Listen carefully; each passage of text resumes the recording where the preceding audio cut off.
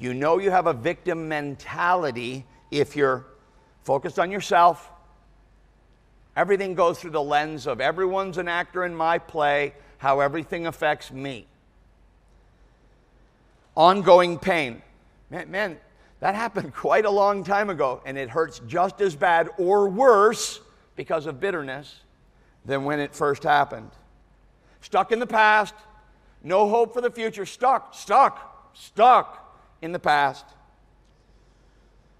Paralyzed, not working on it, not learning about it, not trying to go forward. Stronghold. It's a stronghold. It's a pattern of thinking, stubbornly resistant to God's word and God's will for us. Come on now, I wish I could look at every person on every campus. Just look up here for a minute. You got it? If you understand, say check.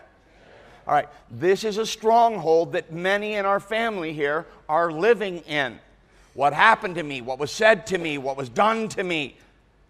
And you get trapped, and you can't get healthy, and you can't get whole, and you can't go forward. And we are destroying strongholds. So let's get to the verse that shows that. Chapter 49, the last verse. When Jacob finished commanding his sons, he drew up his feet into the bed and breathed his last and was gathered to his people. He died. Joseph fell on his father's face and wept over him and kissed him. Interesting. Chapter 50, verse 15. We're getting real close to the game changer. Here it comes. When Joseph's brothers saw that their father was dead, they said, "It may be that Joseph will hate us and pay us back for all the evil we did to him." See how they're still trapped? So they send a message to Joseph. He was, pretty powerful. It wasn't like they could just walk in and say, "Hey, bro, let's kind of talk about this." Not at all. They kind of had to make an appointment. And they send the message, "Please forgive the transgression of your brothers and their sin because they did evil to you. Now please forgive the transgression of the servants." Interesting. Joseph wept when they spoke to him. That sound like a bitter guy? No. So they come and say, "Remember all that stuff we did to you? Remember all that stuff we did to you? And we're afraid now Dad's dead. You're going to..." And he just starts crying. Here's the game changer. Genesis 50:20. You meant it for evil,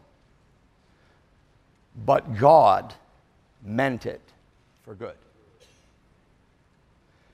Game changer! That is like the last play of the game. Everything is different when you get this. If you are stuck in a victim mentality, if you are trapped beneath the weight of things that have happened to you, this verse changes everything.